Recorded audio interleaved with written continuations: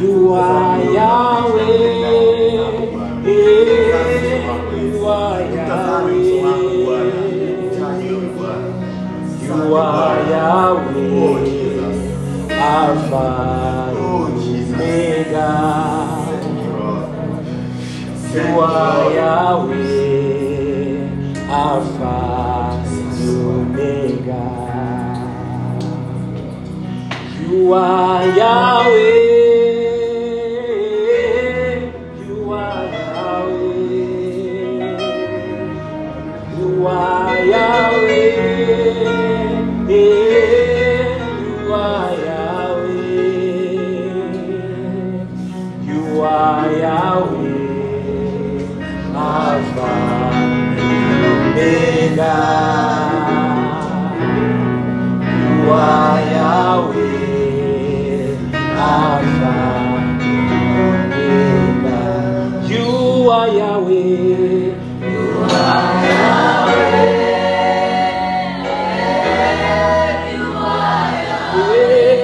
You are Yahweh. You are Yahweh.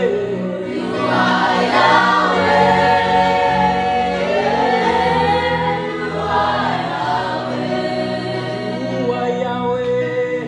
You are Yahweh. Rabashakarianda.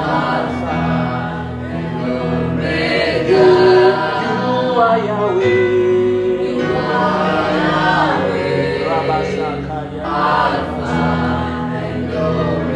Yeah, you are Yahweh.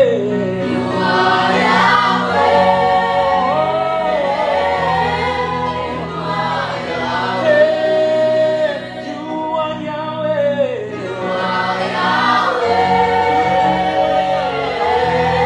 You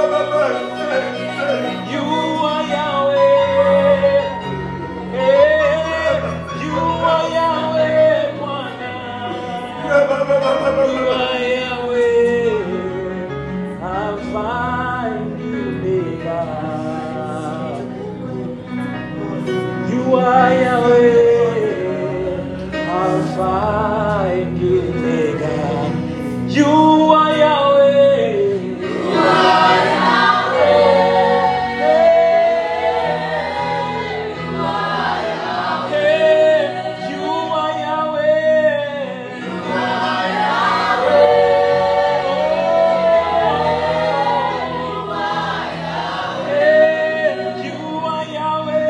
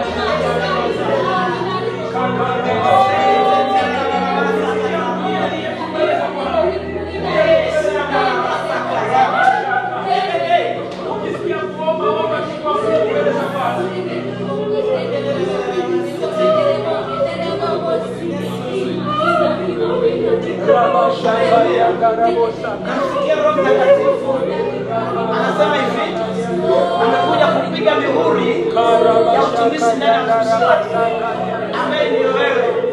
Amekuja kupiga muhuri ndani ya moyo wako. Weka wakfu kwa ajili ya kazi yake. Toka ndani ya moyo wako wewe sema kwamba Bwana niko hapa natoa yote. Kwa maisha yangu. Chukua maisha yangu. Anapiga muhuri wa moto kwa ajili ya utumishi wako. Anapiga muhuri Roho Mtakatifu. Utumishi ambaye ni wewe. Kwa ajili ya kuanza huduma rasmi.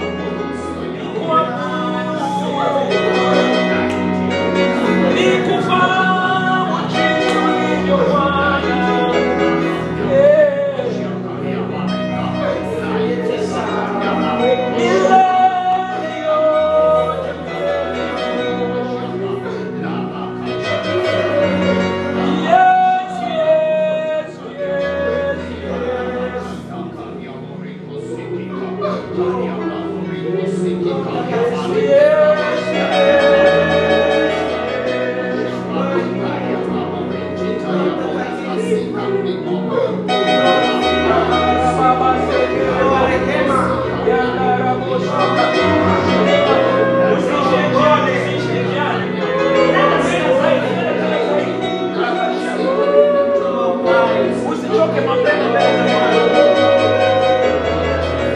Maandiko yanasema yeye mwenyewe Bwana, yeye mwenyewe Bwana.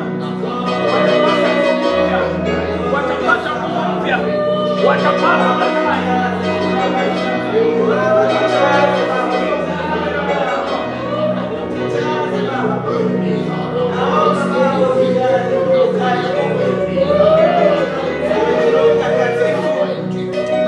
Niachie mbele za Bwana.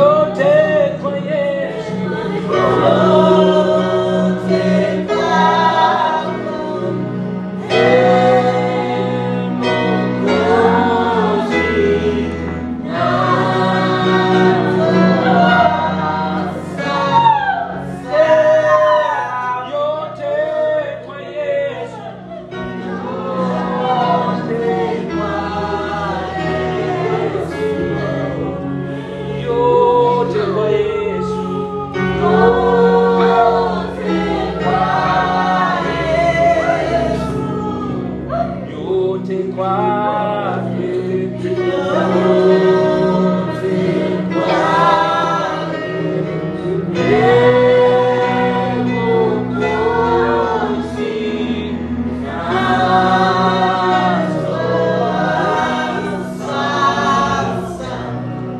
Sijajua wewe kama ni wewe mtu ambaye unaomba maombi haya kwamba yote ninayatoa kwa Yesu. Sijajua kama moyo wako unamaanisha hicho ambacho unakiimba. Lakini Bwana anawatafuta watu kwa namna hiyo ambao wanasema yote kwako Yesu. Ninayatoa yote kwako. Sikiza nikwambie mtu wa Mungu. Hiyo huduma ambayo unatazamia kwenda kuifanya sio yako, ni yake yeye mwenyewe. Sikiliza, kama umeweka mipaka kwa sababu ya familia yako, hiyo familia sio yako, ni yake. Anaweza kuiondosha muda wowote. Sikiliza, hicho kitu ambacho unajivunia ndani ya moyo wako sio chako, ni chake. Anaweza kuitoa wakati wowote. Kwa hiyo unaposema yote kwa Yesu, maana yake yeye anakuona pamoja kwenye maisha yako. Sijui kama wewe ni maombi yako kama mimi, kwamba yote kwa Yesu, sibakishi hata moja. Thank you Holy Spirit. Hebu tulia kwenye uwepo wa Bwana. Mwache Roho Mtakatifu akuhudumie ndani ya moyo wako. Usifanye haraka kutoka kwenye uwepo wa Bwana. It's time to be silent in the presence of the Lord. Let him move. Usifanye haraka kutoka kwenye uwepo wa Bwana. Usifanye haraka kutoka kwenye uwepo wa Bwana.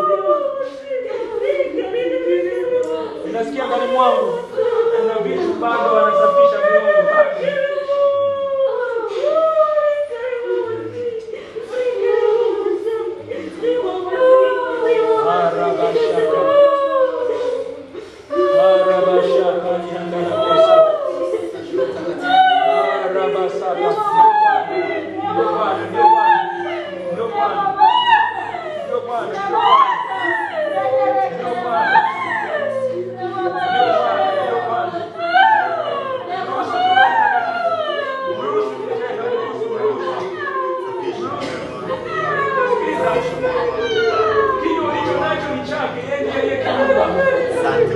Maneno hayo unayosema sio yako, ni yake.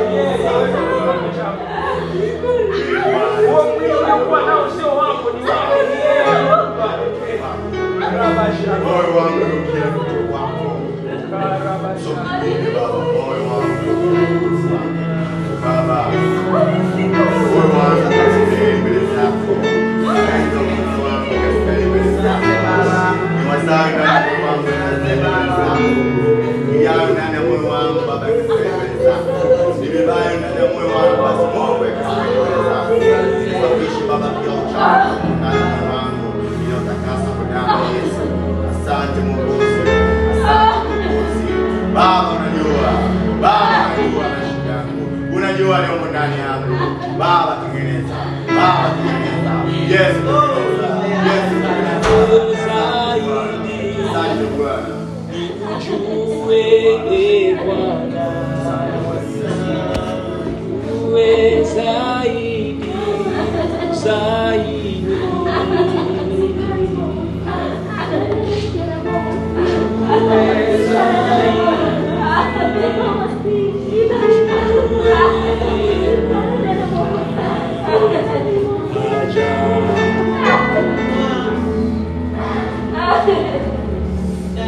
Sijui nani anataka kumjua Bwana zaidi.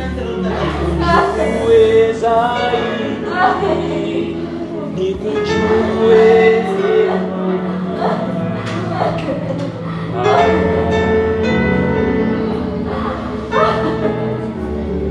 Sijajua kama na wewe ni maombi yako. Nikujue zaidi, nikujue. Nikujue zaidi, zaidi.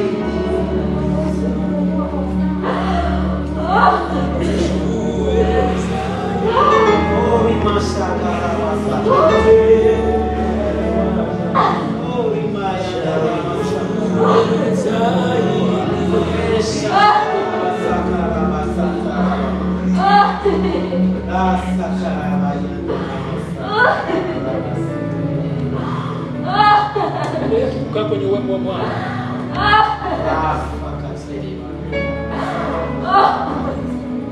Baba.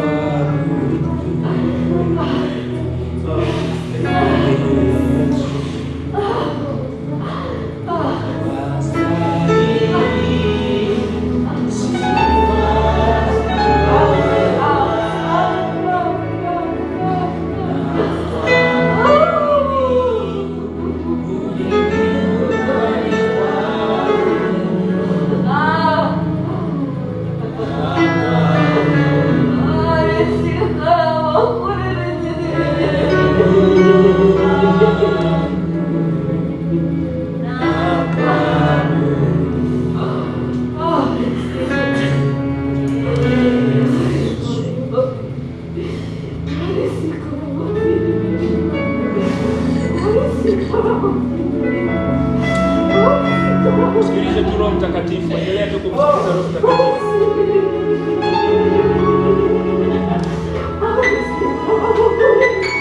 Mwenye kiu zaidi ndiye anayejazwa zaidi. Anayetaka ndiye anayepewa.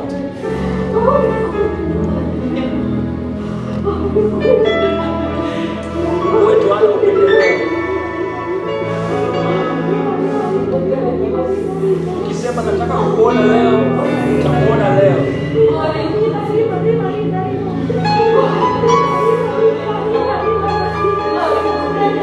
You want to see him now, you will see him now. And if you decide in your heart to say that I don't want to see him now, you cannot see him. It's time to open your heart. Let him appear.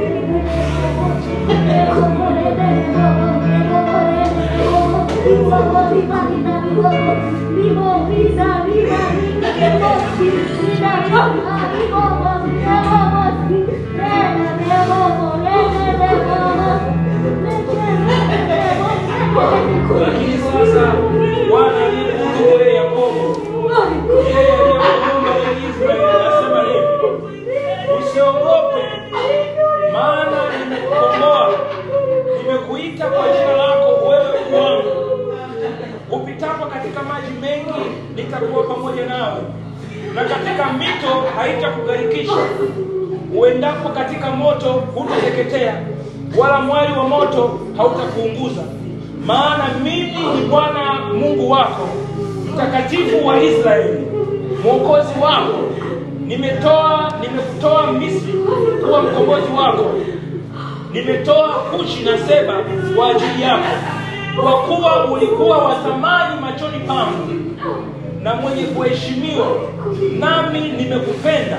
Kwa sababu hiyo nitatoa watu kwa ajili yako na kabila za watu kwa ajili ya maisha yako. Usiogope, maana mimi ni pamoja nawe. Nitaleta wazao wako toka mashariki, nitakukusanya toka magharibi. Nitaiambia kaskazi, toa, nayo Kushi usizuie. Waleteni wana wangu kutoka mbali, na binti zangu kutoka miisho ya dunia, kila mmoja aliyeitwa kwa jina langu, niliyemuumba kwa ajili ya utukufu wangu. Mimi nimemuumba, naam, mimi nimemfanya. Walete vipofu walio na macho na viziwi walio na masikio, na wakusanyike mataifa yote, kabila zote wakutanike. Ni nani miongoni mwao awezaye kuhubiri neno hili na kutuonyesha mambo ya zamani? Na walete mashahidi wao wapate kuhesabiwa kuwa na haki, au wasikie wakaseme, ni kweli. Ninyi ni mashahidi wangu, asema Bwana, na mtumishi niliyemchagua, mpate kujua na kuniamini na kufahamu ya kuwa mimi ndiye, kabla yangu hakuna awaye yote, wala baada yangu mimi hata kuwapo mwingine, asema Bwana wa majeshi.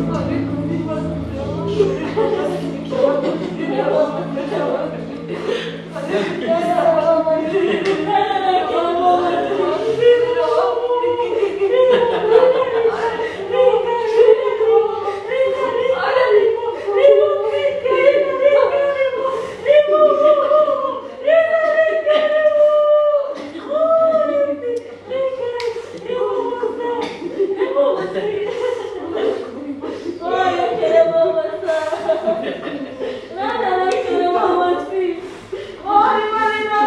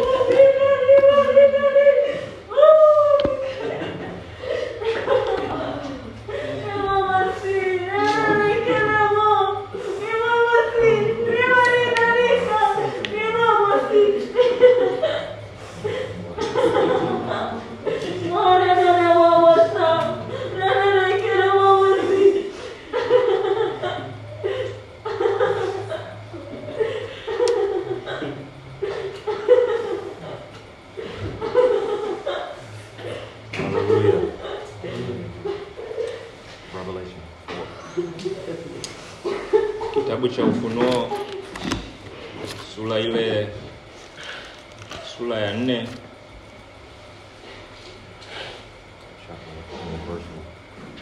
kuanzia ule mstari wa kwanza. After these things I looked, and behold, a door standing, open in heaven.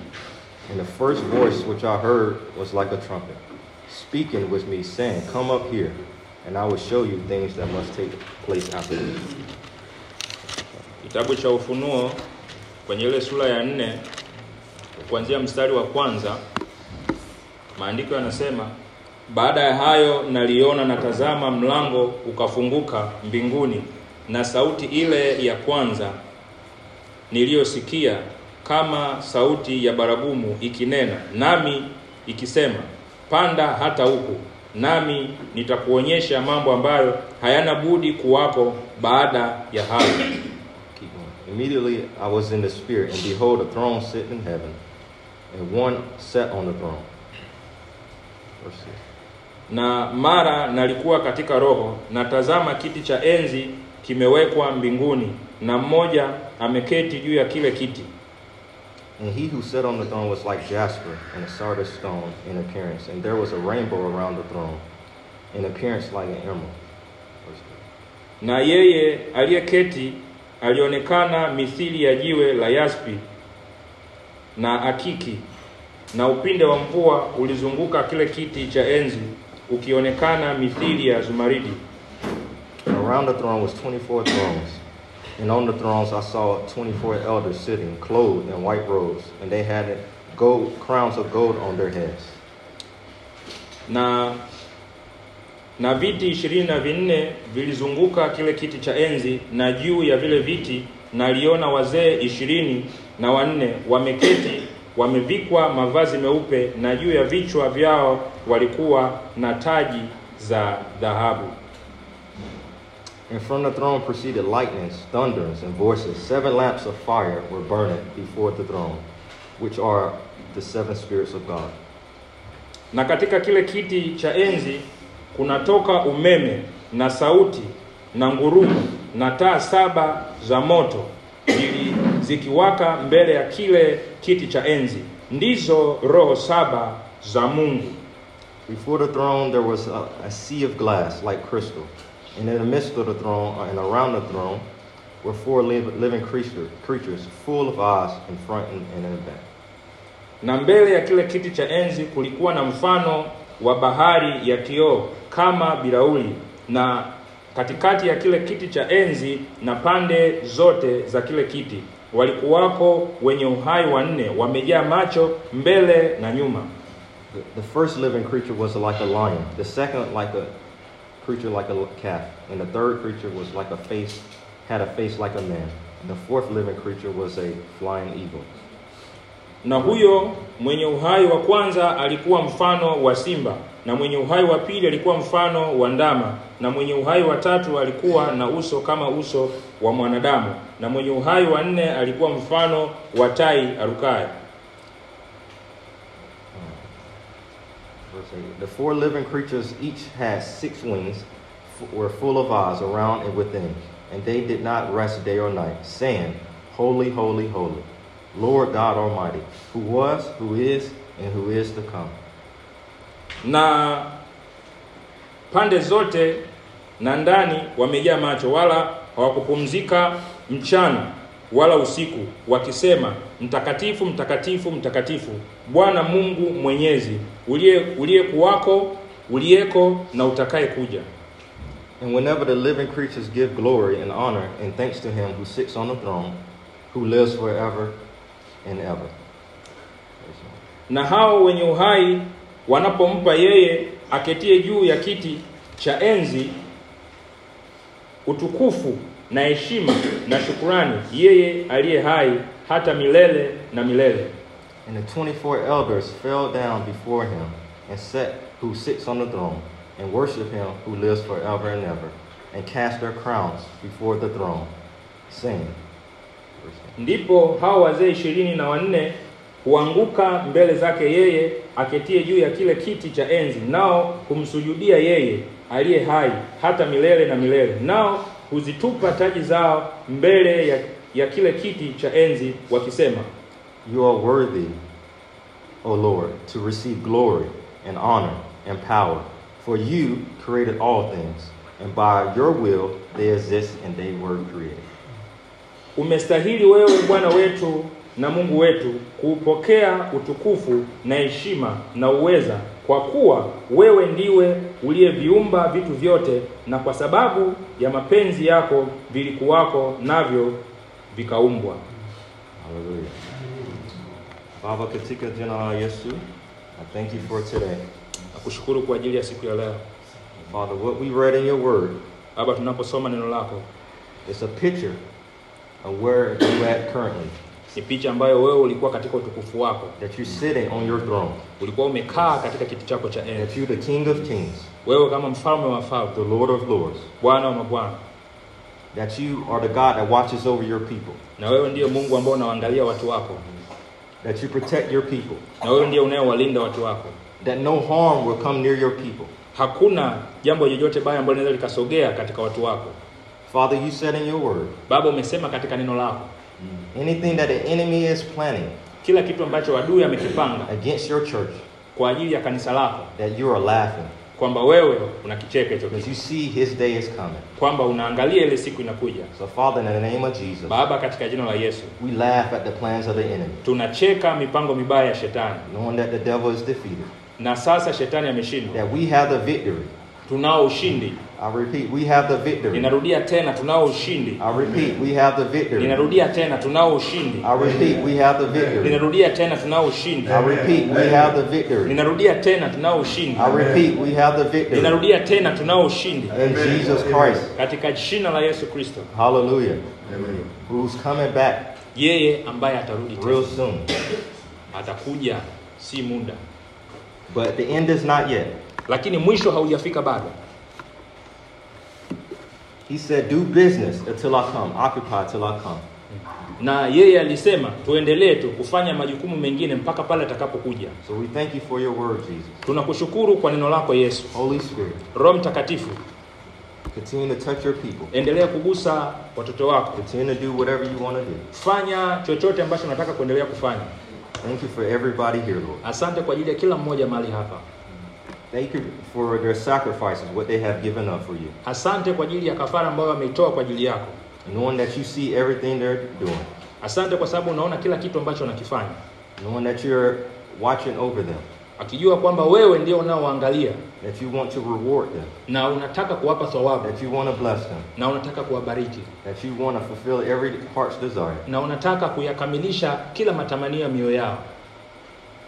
And as they continue to obey your word, Na watakavyoendelea kulitii neno lako, you said all these blessings kwamba wewe utaachilia baraka zako will come upon them na baraka zako zitakuwa juu yao and overtake them. It will be an overflow na zitafurika in the name of Jesus. katika jina la Yesu. Because we know in your word, Kwa sababu tunajua katika neno lako, cursed is the man who trusts in man, amelaaniwa mtu yule amtegemeaye mwanadamu, but blessed is the man who trusts in the Lord. lakini amebarikiwa mtu yule amtegemeaye Bwana. And I'm looking at people that are blessed Na naangalia hao watu ambao wamebarikiwa because they trust in the Lord. kwa sababu wamekuamini wewe Bwana, In Jesus' name. katika jina la Yesu. Hallelujah.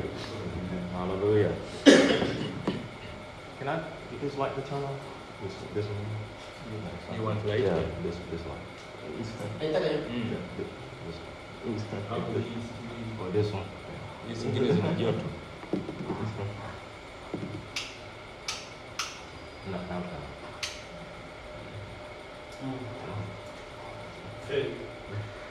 No. The Light off Top. the- Taa. Top. Yeah. Do all of them. Sasa kwanza ni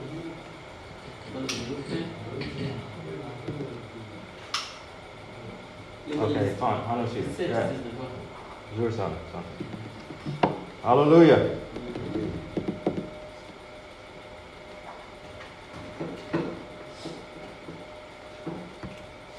What is happening now is like I see a towel. I see a towel.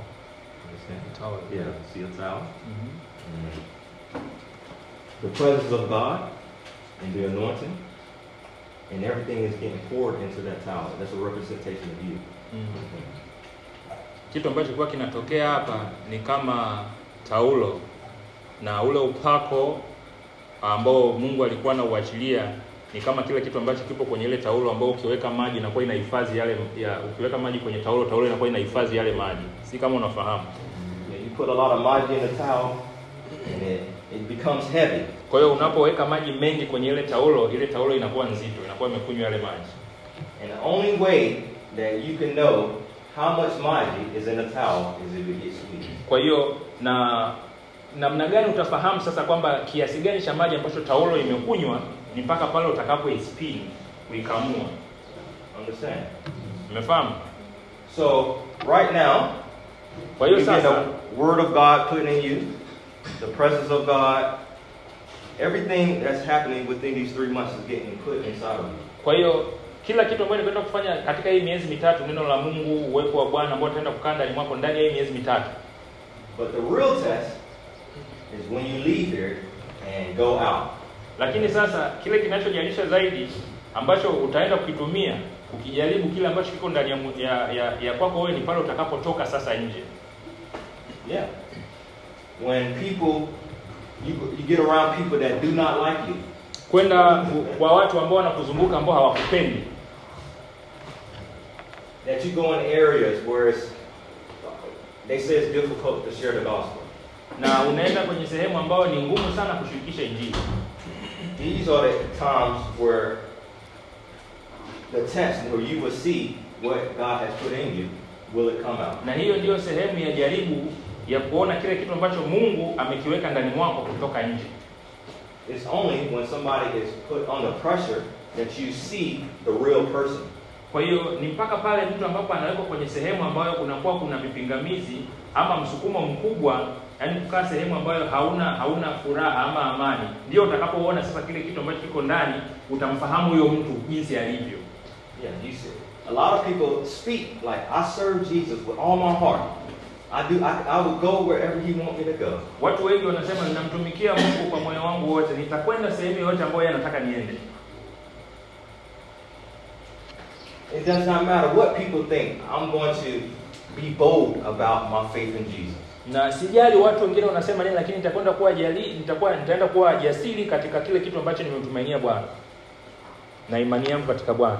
But it's only when you put under pressure and when somebody come and test you about that, it's only when we see the true you. Kwa hiyo sasa ni ukweli ule unatokea ni pale huyu mtu anapokuwa amechukuliwa, amepelekwa sehemu ya majaribu, kama amepelekwa sehemu ambayo watu hawataki kusikia injili. Kuna shida. Ukiwekwa pale ndio tutakwenda kuona ukweli wako wewe, kweli umejitoa kumtumikia Mungu. Vile vitu ambavyo Mungu ameweka ndani mwako ndio vitakapoanza kufanya kazi. Kwamba utajaribiwa katika hiyo sehemu kuona ule ukweli wako wa kile ambacho ulikuwa unazungumza. Hallelujah. So I believe today and the rest of these months, I'm believing that you are the people that have already surrendered everything to kuanzia leo na siku ambazo zimeendelea, ninaamini ya kwamba wewe ni mtu ambaye tayari umeshajiashiria moja kwa moja kwa Yesu. And God sees everything that you have. Na Mungu anaona kila kitu ambacho unacho.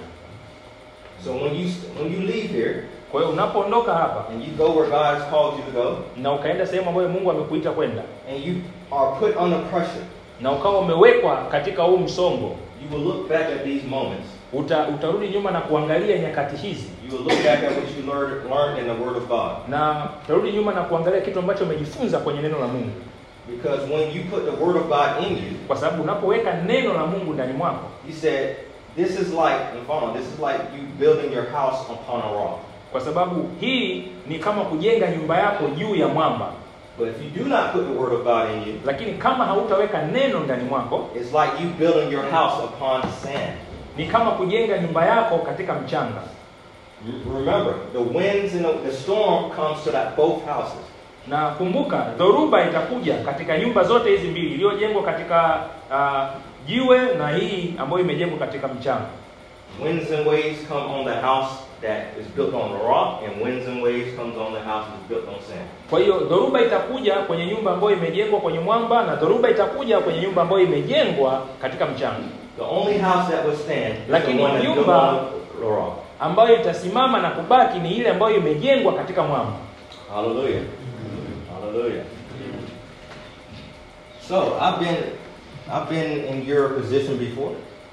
Na mimi nimekuwa kwenye nafasi yenu hapo kabla. That I gave up everything to move to another city in America to go to Bible school. Kwa niliachilia yote na nikaenda mji mwingine kwa ajili ya kusoma chuo cha Biblia kule Marekani. Yeah, it was 2 to 3 year program. Ilikuwa ni miaka 2 mpaka 3 hiyo program ilikuwa inaendeshwa. So I left my job. Kwa niliacha kazi yangu. I left my house. Kwa nikaacha nyumba yangu. I left my church. Nikaacha kanisa langu. I left my friends. Nikaacha marafiki zangu. And I told them I have a call of God on my life. Na nikawa nina wito ndani ya maisha yangu. Because God spoke to me in a dream. Kwa sababu Mungu alisema na mimi katika ndoto. It was many people in the dream. Many people in the dream. Kuna watu wengi walikuwa kwenye ndoto. And everybody was depressed. They were sad. Na kila mmoja alikuwa yuko kwenye huzuni. And everybody had, you go fishing for samaki. Everyone had the pole, fishing pole. Ni kama kila mmoja anayo ndoano. And everybody was depressed and they were just throwing, it was no maji though. They were just throwing fishing poles around. Kwa hiyo walikuwa wanajaribu kuvua samaki lakini hakukuwa na maji.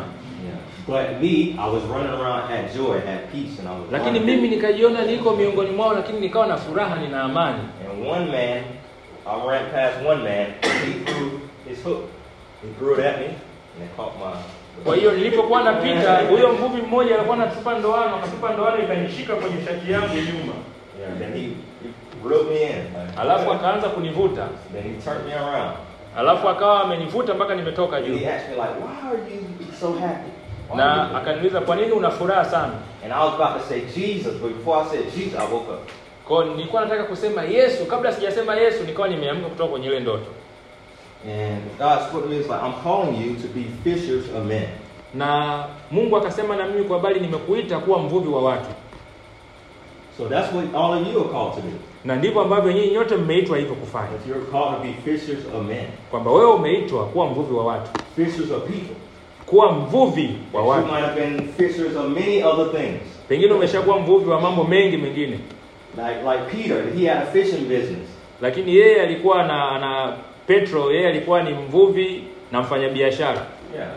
He was catching samaki and Kwa hiyo alikuwa anavua samaki lakini baadaye alikuwa anawauza. But something happened when he met Jesus. Lakini kuna kitu kilitokea baada ya yeye kukutana na Yesu. Yeah, he said I fished all night but I caught nothing. Akasema nimevua samaki usiku kucha lakini sikupata kitu.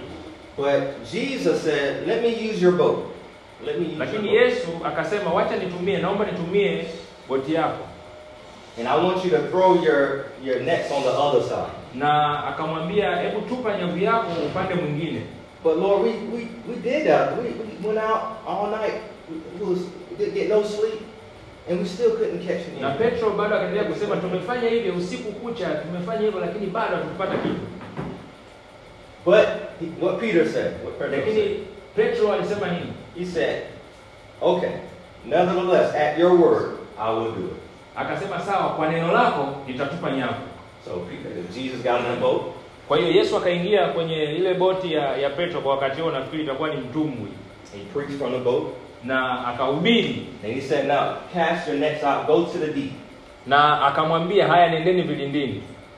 Then when they went out to the deep, walipoenda katika vilindi, they threw the nets out. Wakatupa nyavu zao. And they started to notice something. Something was different. Kwa hiyo wakaanza kuhisi kuna kitu cha tofauti kwenye neti. They noticed like it's some samaki in there, some fish. Wakajua mbona kama kuna samaki huko. And they noticed like I cannot do this alone. Na akafahamu kwamba hawezi kuvuta wale samaki peke yake. So they had to call other people. Kwa hiyo wakaita na rafiki zao wengine. Help. Waje kuwasaidia. There was so many fish that the boat was sinking. Kwa hiyo wakawa naweka samaki wengi sana kiasi kwamba boti ilikuwa inaweza kuzama kwa sababu ya wingi wa samaki wale. And Peter, when he got back to the shore, lakini baada sasa ya Petro kutoka nje ya ile mashua, he fell on his knees. Akaanguka chini. And it was like, "God, I am a sinful man." Na akamwambia, Bwana, mimi ni mtu mwenye dhambi. I repent. Ninatubu. And Jesus said, "Peter, na Yesu akamwambia Petro, I'm calling you to be fishers of men." Nimekuita kuwa mvuvi wa watu. Peter and his John, right? John. left everything. Kwa and hiyo followed Jesus. Petro na mwenzake ambao aliitwa naye wakaondoka pamoja na Yesu, wakaacha kila kitu. So do you think Jesus forgot that moment about them giving up everything? Do you think they forgot, like Jesus forgot about everything that they have given up for him? The question to Yeah, them. yeah, to them. Yeah. Do you think Jesus had forgotten everything that they have given up for him? Unafikiri Yesu amesahau kila kitu ambacho wewe umekiacha? Nakuja hapo. Swali hilo. Unafikiri Yesu amesahau?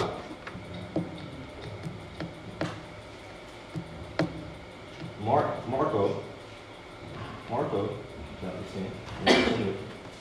Kitabu cha Marko sura ya 10.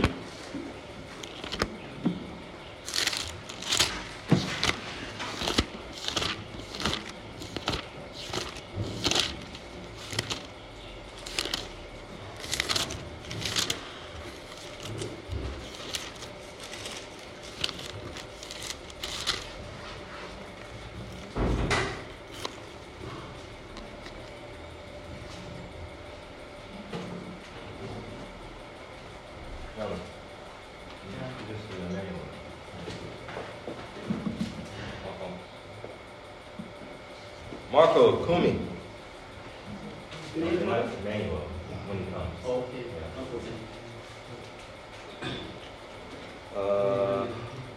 Serene,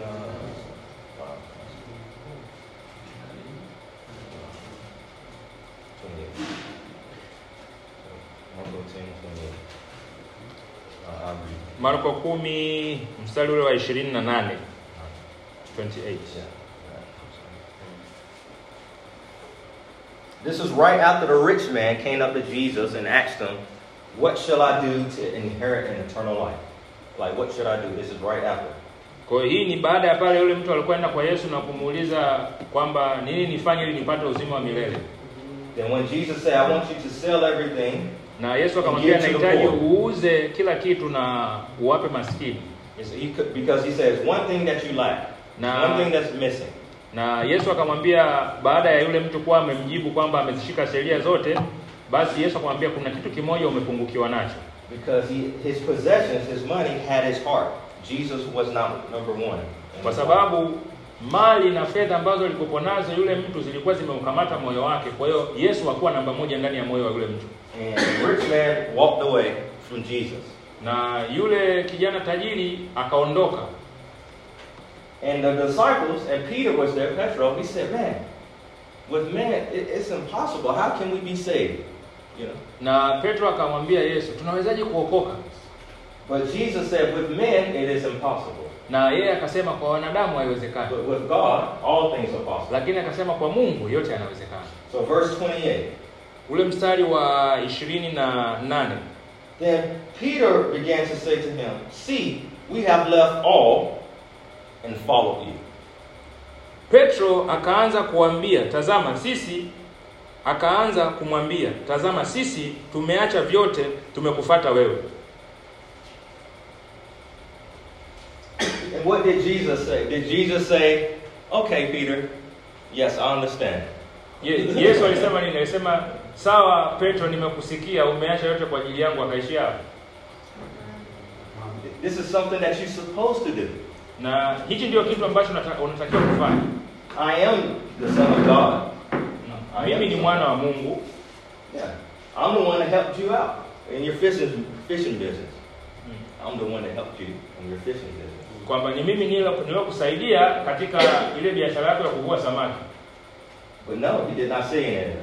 Na yeye hakusema hivyo. What did he say? Alisema nini? So Jesus answered and said, "Surely I say to you, there is no one who has left house or brothers or sister or father or mother or wife or children or lands for my sakes in the gospel." Yesu akasema, amini nawaambieni, hakuna mtu aliyeacha nyumba au ndugu waume au ndugu wake au mama au baba au watoto au mashamba kwa ajili yangu na kwa ajili ya Injili, who shall not receive 100-fold now in this lifetime, houses, brothers, sisters, mother, and kids, and lands with persecution. Ila atapewa mara 100 sasa wakati huu, nyumba na ndugu waume na ndugu wake na mama na watoto na mashamba pamoja na udhia, na katika ulimwengu ujao uzima wa milele. So he says you will receive 100-fold now. Everybody repeat that. 100-fold. Kwa hiyo kila mmoja arudie kwamba mara 100 zaidi sasa hivi. Tena. But it says with what? With persecution now, but in the life to come, eternal life. Kwa hiyo kwa sasa inawezekana kwa kuna majaribu, kuna mapingamizi, lakini baadaye uzima wa milele. So when we give up things, like I gave up everything to go to Bible school. Kwa hiyo kama ambavyo niliacha kila kitu nikaenda kwenye chuo cha Biblia, kama ambavyo wewe umeacha kila kitu umekuja hapa. People might think the Lord is going to bless you, which he is going to bless you. He is. Na watu wanaweza kusema Mungu atakwenda kubariki, na kweli Mungu atakwenda kubariki. You gave Jesus 100%. Kwa sababu umempa Mungu 100%. You follow the call of God on your life. Umefuata mwito wa Bwana katika maisha yako. There's blessings waiting for you. Kuna baraka ambazo zipo kwa ajili yako. Yes, there are. Ni kweli baraka zipo. And I believe in all the blessings. Na mimi ninaamini katika baraka zote. Hallelujah. I believe in prosperity. Na ninaamini katika mafanikio. I believe in God blessing his people. Ninaamini katika Mungu kuwabariki watu wake. I wouldn't be here without the blessing of God. Kwa hiyo nisingekuwepo hapa pasipokuwa baraka ya Mungu. Yeah, it takes money to leave everything from America to come here. Kwa sababu hii ilihitaji pesa kuacha vitu kutoka Marekani na kuja hapa. It took money to buy the car I had. It took money to purchase the car that I had. Na ilihitaji fedha kununua gari ambayo niko nayo. It takes money to eat. Inahitaji fedha kula. It takes money to feed your family. Inahitaji pesa kulisha familia. Anything you want to do, it takes money. Kwa hiyo kila kitu ambacho unajaribu kufanya kinahitaji fedha. So Jesus said, listen. Na Yesu akamwambia, sikiliza Petro. Everything that you have given up for me. Kwamba kila kitu ambacho umekiacha kwa sababu yangu. If you write it down, you might give up a car, a house. Pengine unaweza kama umeandika chini, pengine gari, nyumba, friends, marafiki. He said anything that you have given up. Kitu chochote ambacho umekiacha. In this lifetime I will restore. Katika maisha haya nitarejesha. Hallelujah. Hallelujah. Hallelujah. Hallelujah. But one thing people forget. Lakini kitu kimoja ambacho watu wanasahau. With the blessing, kwamba katika baraka comes persecution. Kwamba zipo changamoto ambazo zinakuja. Yeah.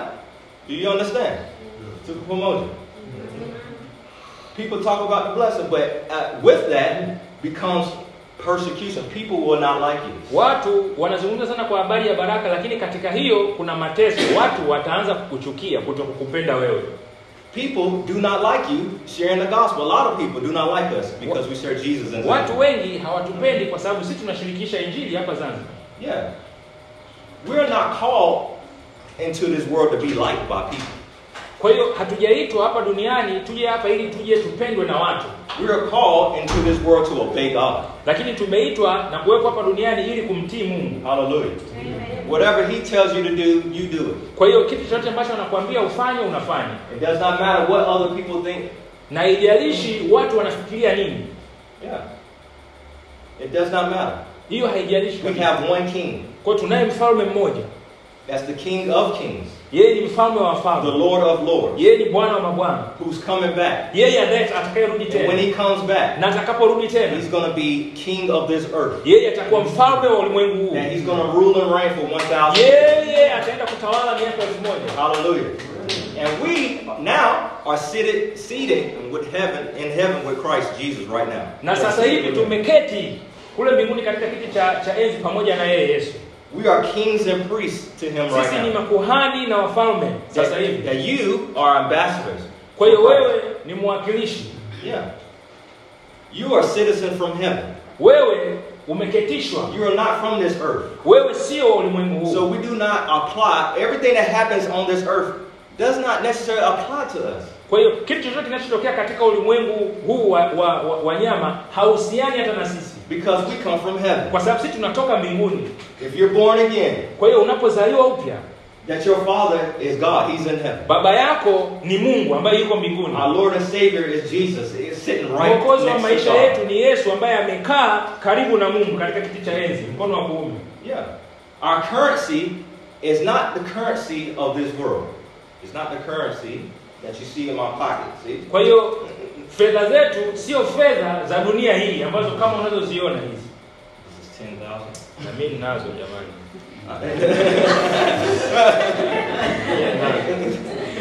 Our currency, Kwa jamani, fedha kama hizi, this, how did they make this? How? From what? wanatengeneza hizi kutoka kwenye nini? Wanatengenezaje? From what? A tree. Kutoka kwenye miti. Yeah. Ndio. Who made the tree? Nani alitengeneza miti? Okay. Your clothes. Hizi nguo. Where they get the clothes from? This earth. Wanatengenezaje nguo kwenye hii dunia? Yeah. Where they get the material? Wanapata From the cars. wanapata wapi vitu vya kutengenezea magari na vitu vingine kama hivyo? Wanapata wapi? From the earth. Kwenye ulimwengu huu maana. Yeah. Who owns the earth? Nani anayemiliki hii dunia? God said, Mungu alisema heaven is my throne. kwamba mbinguni kilipo kiti changu cha enzi. The earth is my footstool. Lakini duniani ni sehemu ambayo ninaweka miguu yangu. This is God. He's like this over the earth. This Kwa is the jamani, earth. huyu ni Lord, lakini mfano Yeah. huyu ni Mungu. This is the earth. Hapa hichi ni kiti, lakini tunachukulia mfano hapa duniani. Ameweka mguu wake hapa. He said the earth is my footstool.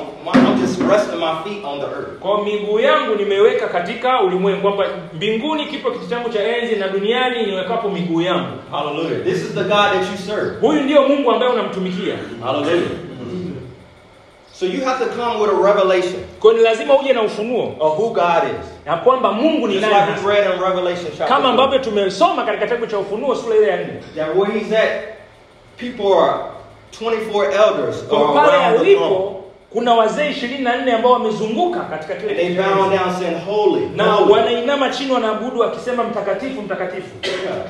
It's many noises, people worshiping lightning, thunder. Sauti nyingi, watu pale wanaabudu.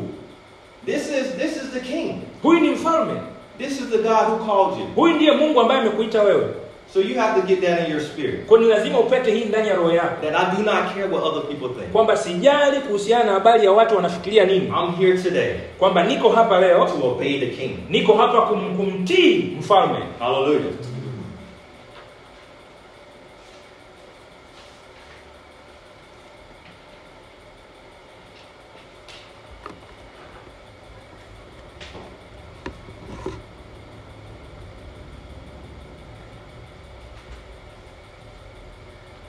Because with persecution, it comes with revival. Understand? Kwa sababu haya mateso yanakuja kutokana na uamsho.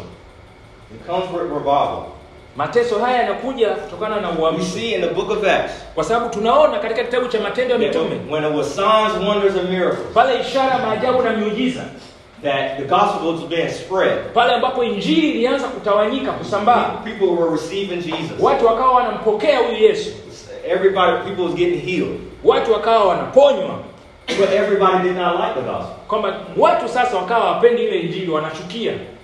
Yeah, it was people that opposed the gospel. That said, we need to remove these people. Na watu wakawa wanajaribu kuzuia injili, wakawa wanasema tunahitaji kuwatoa hawa watu, wanaupindua ulimwengu.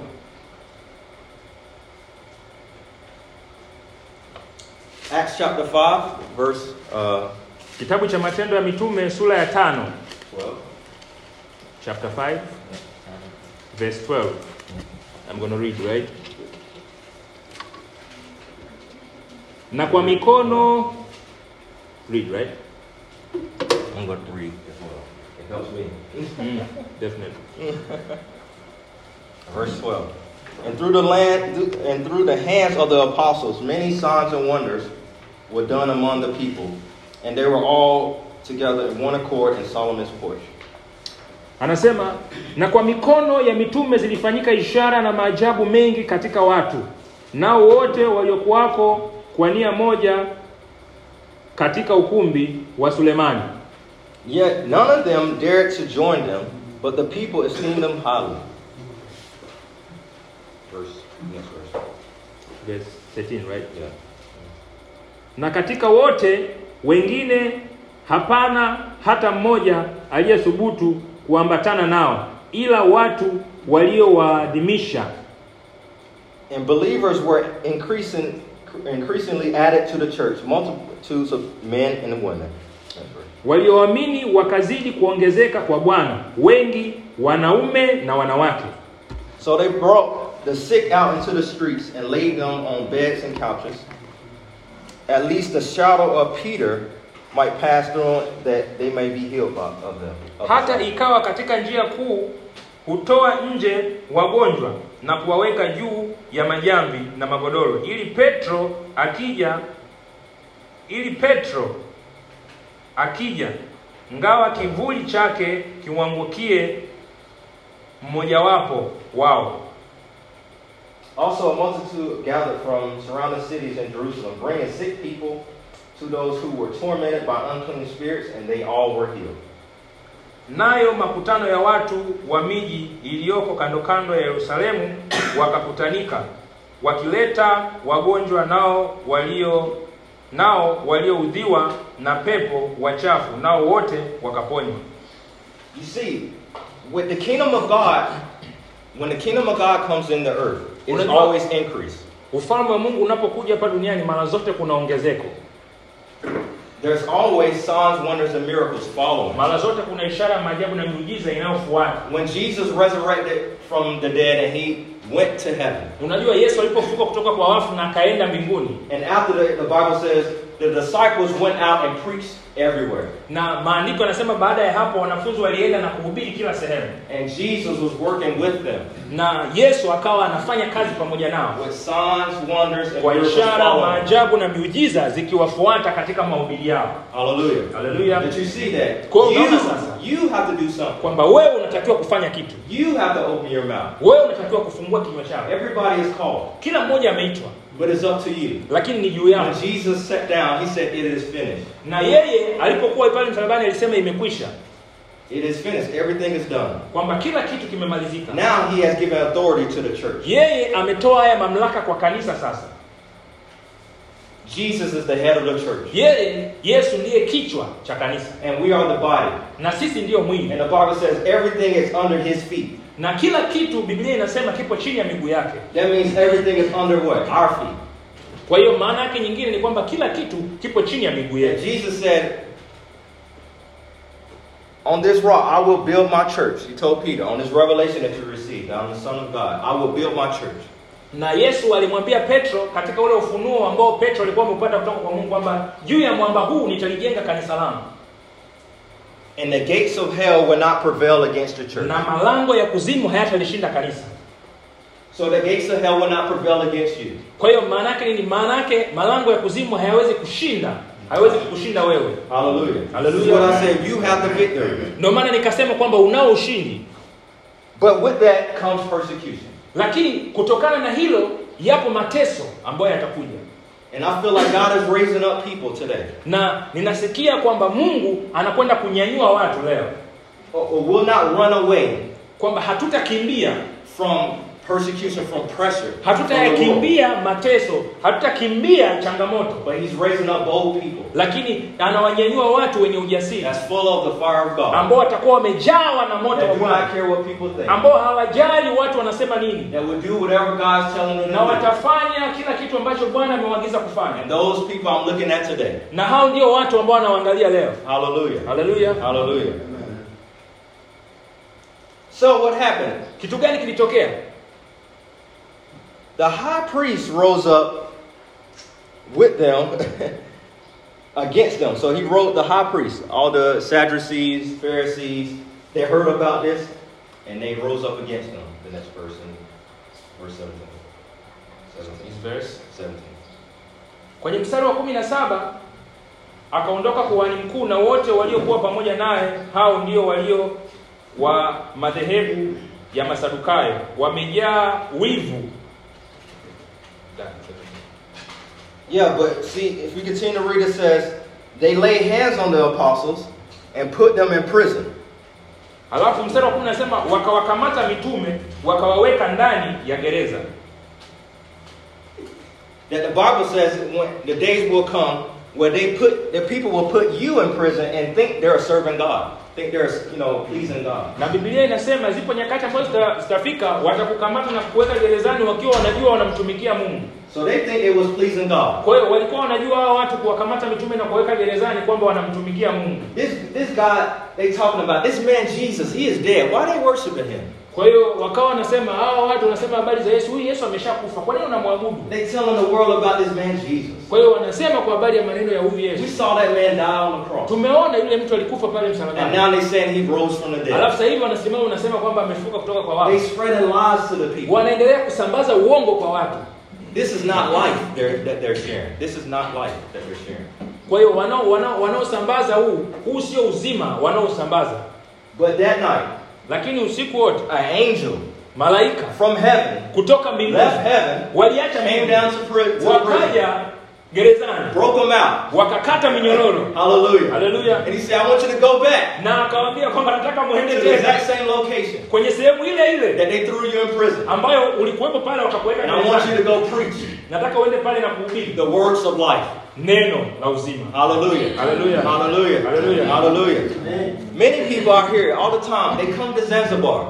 They come to Zanzibar. Watu wengi ambao nafahamu kwamba wamekuja hapa Zanzibar. They're like, why did you come? Na ukiwauliza kwa nini wamekuja? Oh, I come to find life. Wanasema mimi nimekuja tu kutafuta maisha. Yeah, a lot of people.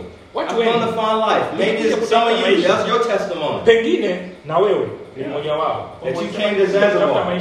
You came to Zanzibar to find life. Nimekuja Zanzibar kutafuta maisha. Somebody get Maji for No. Maji. It's not you. Yeah. But what happened is you met Jesus. Lakini baada ya hapo nini kimetokea? Umekutana na Yesu. Yeah, he is life. Yeye ndio uzima. Yeah. The enemy brings death. Kwa sababu shetani yeye anacholeta ni mauti. Comes to kill, steal and destroy. Anakuja kuiba, kuchinja na kufanya nini? Kuharibu. But Jesus said what? Lakini Yesu alisema nini? I have come Kwamba nimekuja that you might have life ili uwe na uzima and life more abundant. tena uwe nao tele. Hallelujah. Hallelujah. So we listen to the person who brings life. Kwa hiyo tunamsikiliza mtu ambaye analeta uzima. Because before we received Jesus, Kwa sababu kabla ya kumpokea Yesu, we were on our way to hell. tulikuwa tayari tupo sisi mbioni kuelekea motoni. Some of us were addicted to drugs. Wengine hapa walikuwa wako kwenye ulaibu wa madawa kulevya. Addicted to palm bay. Wengine walikuwa kwenye pombe. Different sexual sin. Wengine walikuwa katika madhambi ya zinaa. Yeah, that was many of our testimonies. Watu wengi shuhuda zetu ni hivyo. But we met the King. Lakini tulikutana na mfalme. The King of Kings. Mfalme wa wafalme. Hallelujah. Hallelujah. Who is sitting on the throne Ambaye right now. yeye ameketi kwenye kiti cha enzi sasa He hivi. delivered us Yeye ambaye by ametukomboa sending his only son. na aliyemtuma mwanae. That he purchased us with his own blood. Akatununua kwa damu yake ya thamani. He left heaven. Yeye ambaye ameacha mbingu And came to earth. na akaja hapa duniani. To die a death that you should have died. Kufa katika nafasi ambayo wewe ulitakiwa And kufa. put your sin, my sin upon Na himself. akachukua dhambi ambazo zilikuwa juu yako na juu yangu mimi zikawa juu yake. That he actually became sin for you. Ili yeye afanyike kuwa dhambi kwa ajili yako. So when persecution comes, Kwa hiyo mateso yanapokuja, will you run away from the person who saved your life? je, utakimbia mbali na yule mtu ambaye ameokoa maisha yako? Or will you stand firm? Au utasimama imara? He said, no. I will do whatever the king tells me to Na do. kusema hapana, japokuwa mateso haya yanakuja lakini nitasimama na kufanya kile kitu ambacho mfalme ameniambia nifanye. Because when you gave your life to Jesus, Kwa sababu unapompa Yesu maisha yako, your old life died. maisha yako ya kale yanakufa. You are dead. Wewe umekufa. Your new life Maisha yako is mapya hidden in Christ. yamefichwa ndani ya Kristo. Hallelujah. Hallelujah.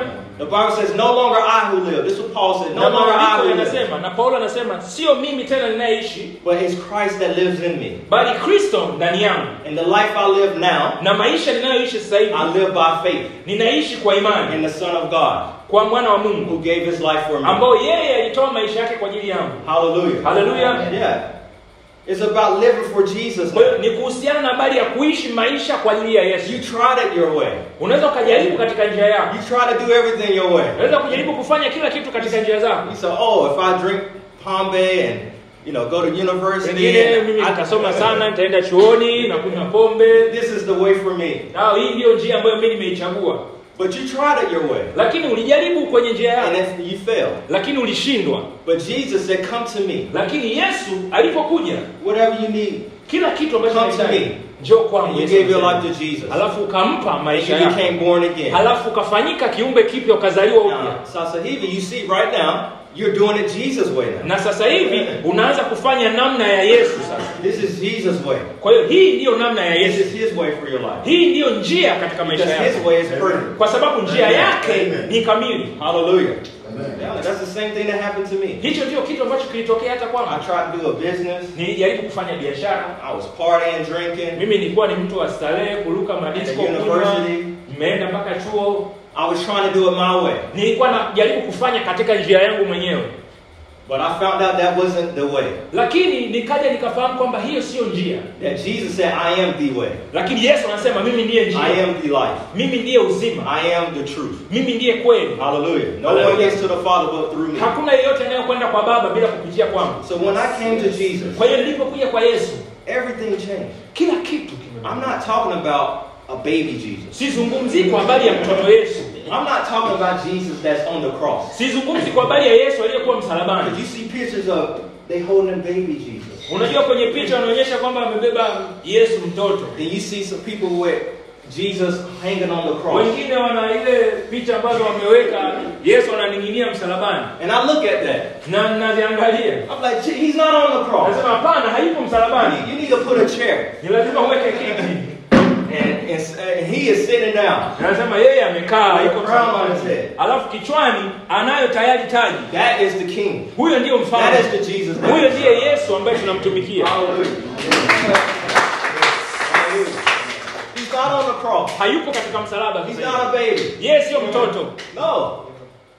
He came from heaven. Yeye alikuja kutoka mbinguni Virgin Mary kupitia Bikira Maria. Yeah, that was God's plan. Hiyo ilikuwa ni mpango wa Mungu to deliver us from our sin. Ili kutukomboa sisi kutoka katika dhambi zetu. But that already happened. Lakini hiyo tayari ilishapita. He is already risen. Yeye tayari alishafufuka. He's already in heaven. Yeye tayari yuko mbinguni. And when Jesus went to heaven, na Yesu alipoenda mbinguni, and his disciples were saw him going to heaven. Na wanafunzi wake walikuwa wanamtazama alipokuwa anaenda mbinguni. And they kept staring at Jesus. Na walipokuwa wamekaa wakikaza macho wakiangalia Yesu anaenda mbinguni. And an angel came. Halafu malaika wakaja. Why are you looking? Wakamwambia kwa nini mnamshangaa? This same Jesus. Kwamba huyu Yesu, this same Jesus that you see go up. Huyu Yesu ambaye mnamuona leo ametwaliwa. It's the same Jesus that's coming back. Huyo ndio hiyo kwa namna hiyo ndivyo atakavyokuja. And he's not coming back as a baby. Na hata kuja kama mtoto. No. Hapana. He's coming back as King of Kings. Yeye anakuja kama mfalme wa wafalme. And Lord of Lords. Bwana wa mabwana. Hallelujah. Hallelujah. Hallelujah. Hallelujah.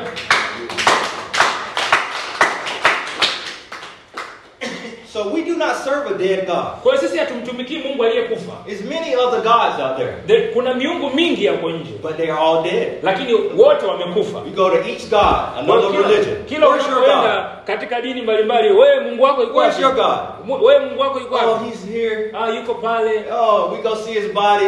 Tunaenda kuangalia mwili wake. Oh, we go to this city, he's buried here. Tunaenda kwenye mji fulani amezikwa hapa. Sometimes we worship this cow. Na kuna wengine wanaabudu ng'ombe. That's our God. Kwamba huyo ndio Mungu wetu. But okay, they ask us, so where is your God? Na wanatuuliza, nyinyi Mungu wenu yuko wapi? Well, they say he's in a tomb.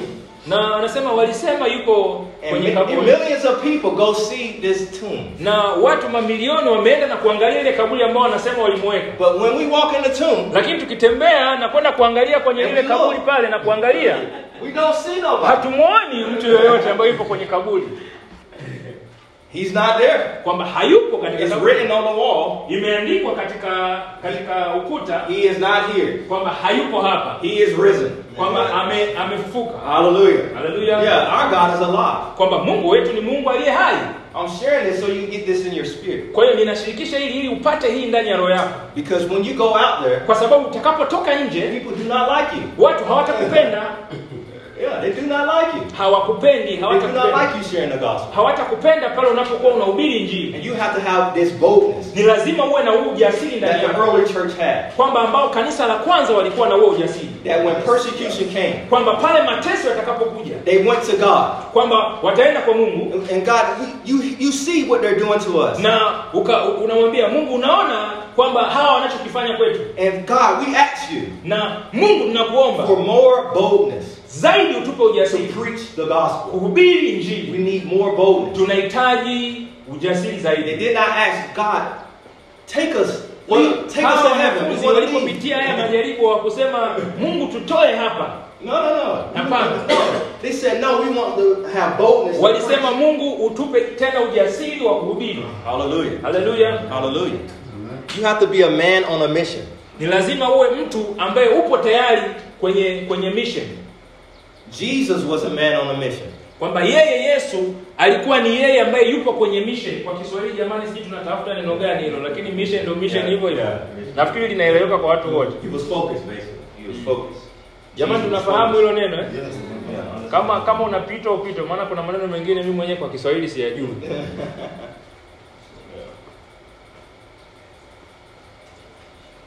Mark chapter 1. Kitabu cha Marko sura ya kwanza. Mark chapter 1. Marko sura ya kwanza.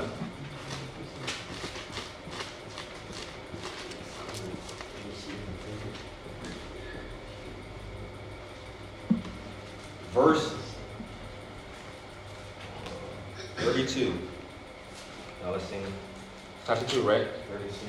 Now let's sing Billy. Marko sura ya kwanza mstari wa 32.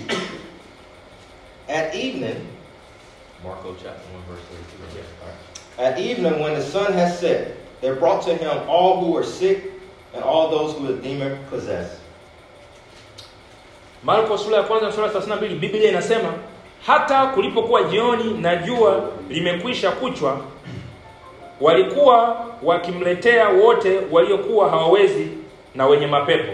And the whole city were gathered together at the door. Na mji wote ulikuwa umekusanyika mlangoni. Then he healed many of those who were sick with various diseases and cast out many demons. And he did not allow the demons to speak because they knew who he was. Akaponya wengi waliokuwa na maradhi mbalimbali, akatoa pepo wengi, wala hakuwaacha pepo kunena kwa sababu walimjua. So like I said, Jesus was focused. Kama ambavyo nimekwisha kusema kwamba Yesu yeye alikuwa na lengo lake. That he knew why he left heaven. Na alijua kwa nini aliacha mbingu na kuja hapa duniani. And everybody that came to Jesus, you see that they were healed. Na kila mtu ambaye alikuja kwa Yesu tunaona hapa kwa mujibu wa maandiko kwamba waliponywa. Demons was cast out. Mapepo yalitolewa. He brought life to the people. Alileta uzima ndani ya watu. And we see something special that happened after he was healing many people. Na tunaona kuna kitu cha ajabu kinatokea ambapo aliponya watu wengi.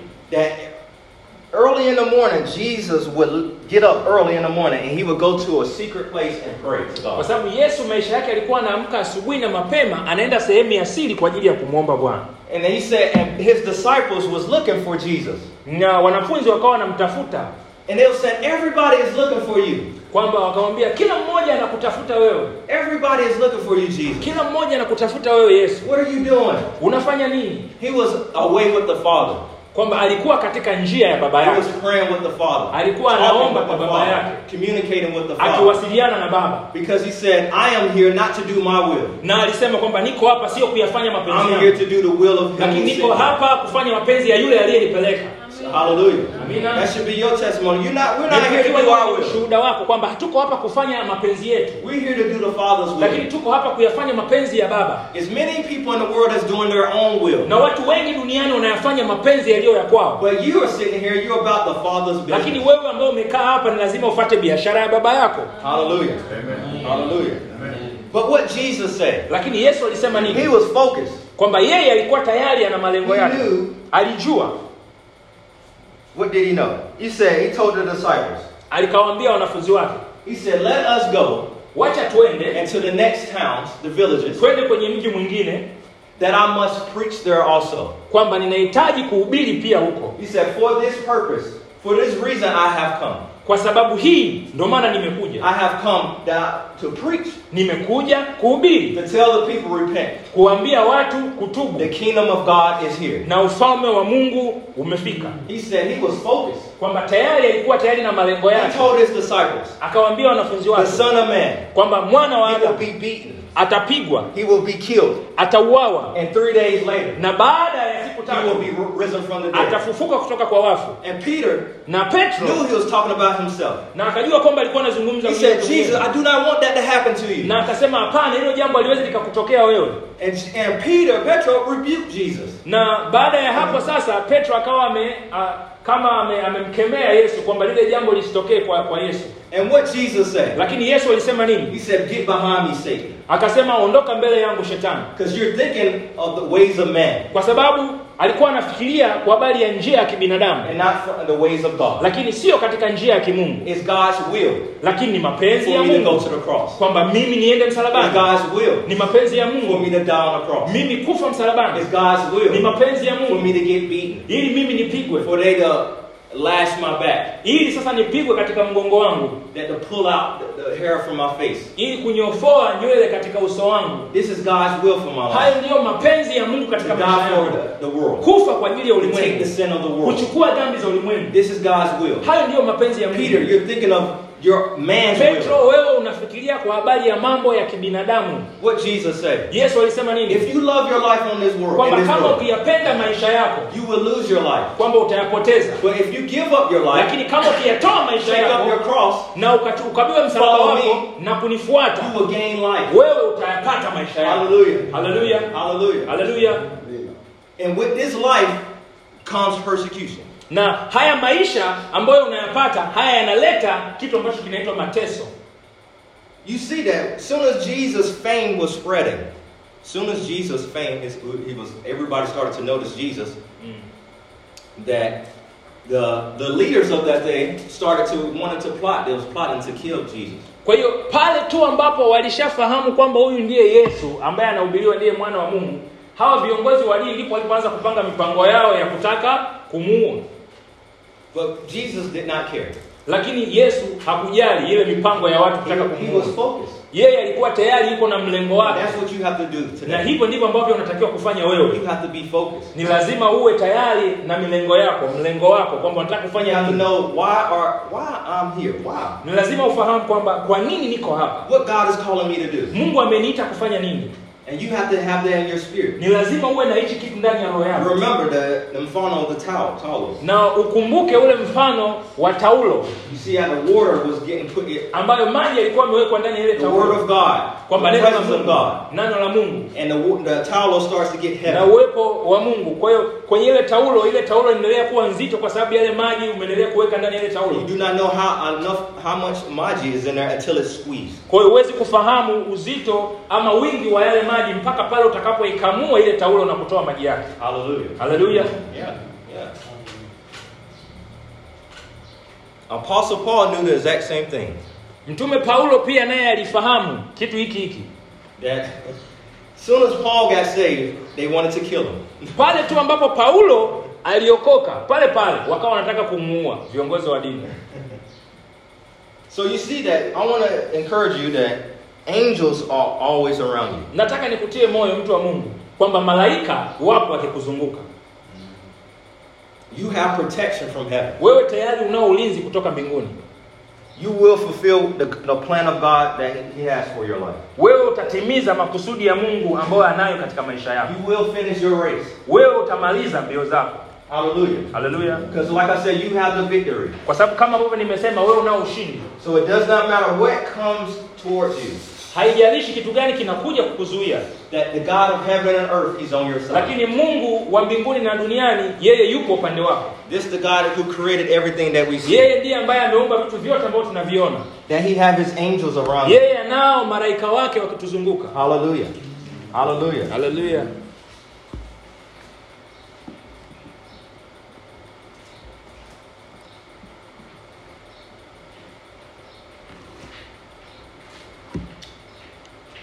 I want to read a verse real fast. Acts chapter 20. Acts chapter 2. Yeah. Kitabu cha Matendo ya Mitume utakwenda kusoma tena. Kitabu cha Matendo ya Mitume sura ya 20. Acts chapter 20. Matendo ya Mitume 20.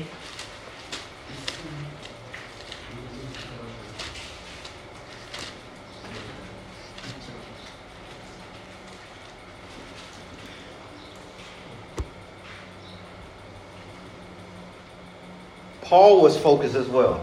He was a man that knew his calling from God. Paulo alikuwa anafahamu mwito wake kutoka kwa Mungu, kwa hiyo tayari alikuwa ameweka mtazamo wake kwa hilo, kwamba alikuwa tayari ni mtu ambaye tayari ana maono. So he met with the Ephesus, the church, the consigned, the leaders, the elders. Kwa hiyo alikuwa akizungumza na watu wa Efeso, wale viongozi wa kanisa la Efeso. And this was the last time they was going to see him. Na hii ilikuwa na mara mwisho ambao alikuwa anaenda kumuona.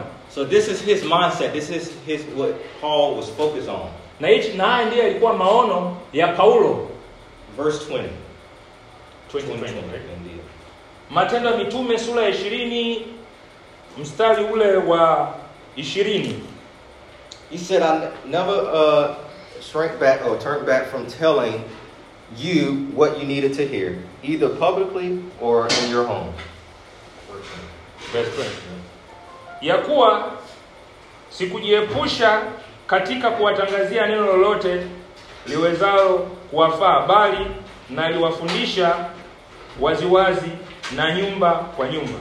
I have one mission for the Jews and Greeks alike, which the necessary repentance from sin and turning to God and having faith in our Lord Jesus. Nikiwashuhudia Wayahudi na Wayunani wamtambue Mungu na kumwamini Bwana wetu Yesu Kristo. Verse 22. And now I am bound in the Spirit to go to Jerusalem. I don't know what awaits me.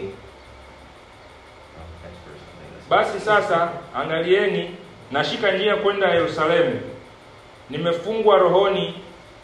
Do you finish this 22? Wow. All right. It's in the next verse. I know about you. Oh, it's over. Did it close? We're good. Okay. I'm gonna keep going. But he said the next verse, I know that chains, I know basically prison is waiting for you. Na Paulo akawa anasema ninafahamu kwamba gereza linanisubiria. I want to read this verse real fast. Nataka kusoma hili andiko haraka haraka. Can you use the phone? No, I don't have my phone.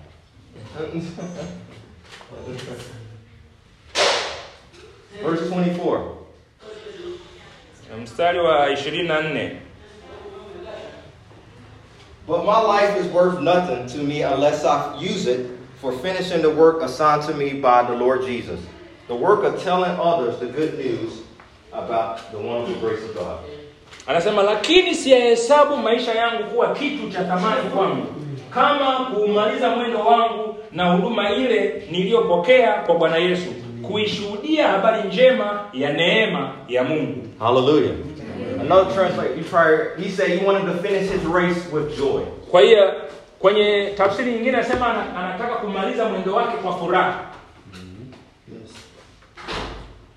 That Paul said, I do not care about anything. My whole focus is to share the good news, to let the whole world know about Jesus. Sijali kitu kingine chochote. Maono yangu ni kufanya kazi ya Mungu ambayo nimeitiwa kwa hiyo. That he said, I come from an education background. Kwamba nimetoka katika historia ya kielimu. Now I knew about the law. Kwa hiyo sinajua kwa habari ya sheria. Paulo alijua kwa habari ya sheria. He said, listen, I don't care about any of those things again. Yeye anasema sijali kuhusiana na hayo mambo yote. He said, only thing I care about is Christ and him crucified. Lakini ambacho najali mimi kuhusiana na habari ya Yesu na katika kusulubiwa kwake. Yeah. Everything else does not matter to me. Kwa hiyo mambo mengine yote mimi sijali. He says, one thing I'm focused. Kitu kimoja ambacho nina maono nacho. Leaving the past. Kuacha hayo mambo ya nyuma. And forgetting the past and focus on the future. Kuyasahau haya ya nyuma na kuendelea na haya ya mbele. This should be your motto. This should be your mindset today. Huu ndio uwe mfano wako. Haya ndio yawe maono yako leo. That today I am forgetting the past. Kwamba leo ninasahau ya nyuma yote. I do not care what happened in the past. Mimi sijali mambo ambayo yalitokea huko nyuma. Yes, I made mistakes in the past. Kweli nilifanya makosa huko nyuma. I wish I would have changed some things in the past. Kweli nilikuwa nataka kufanya vitu fulani, siwezi kujaribu kubadilisha vitu vya nyuma. But I forget all that. That's in the Lakini past. ninayasahau haya yote ambayo And yamepita. today I make a decision. Na leo ninafanya maamuzi. I'm focused. Leo ninaendelea kutazama na maono ya mbele. Hallelujah. Hallelujah. Hallelujah. Hallelujah. Hallelujah. It should be you today. Hiyo inatakiwa iwe wewe leo. That the King of Kings is with you. Kwamba mfalme wa wafalme yuko pamoja na wewe. Hallelujah. Hallelujah.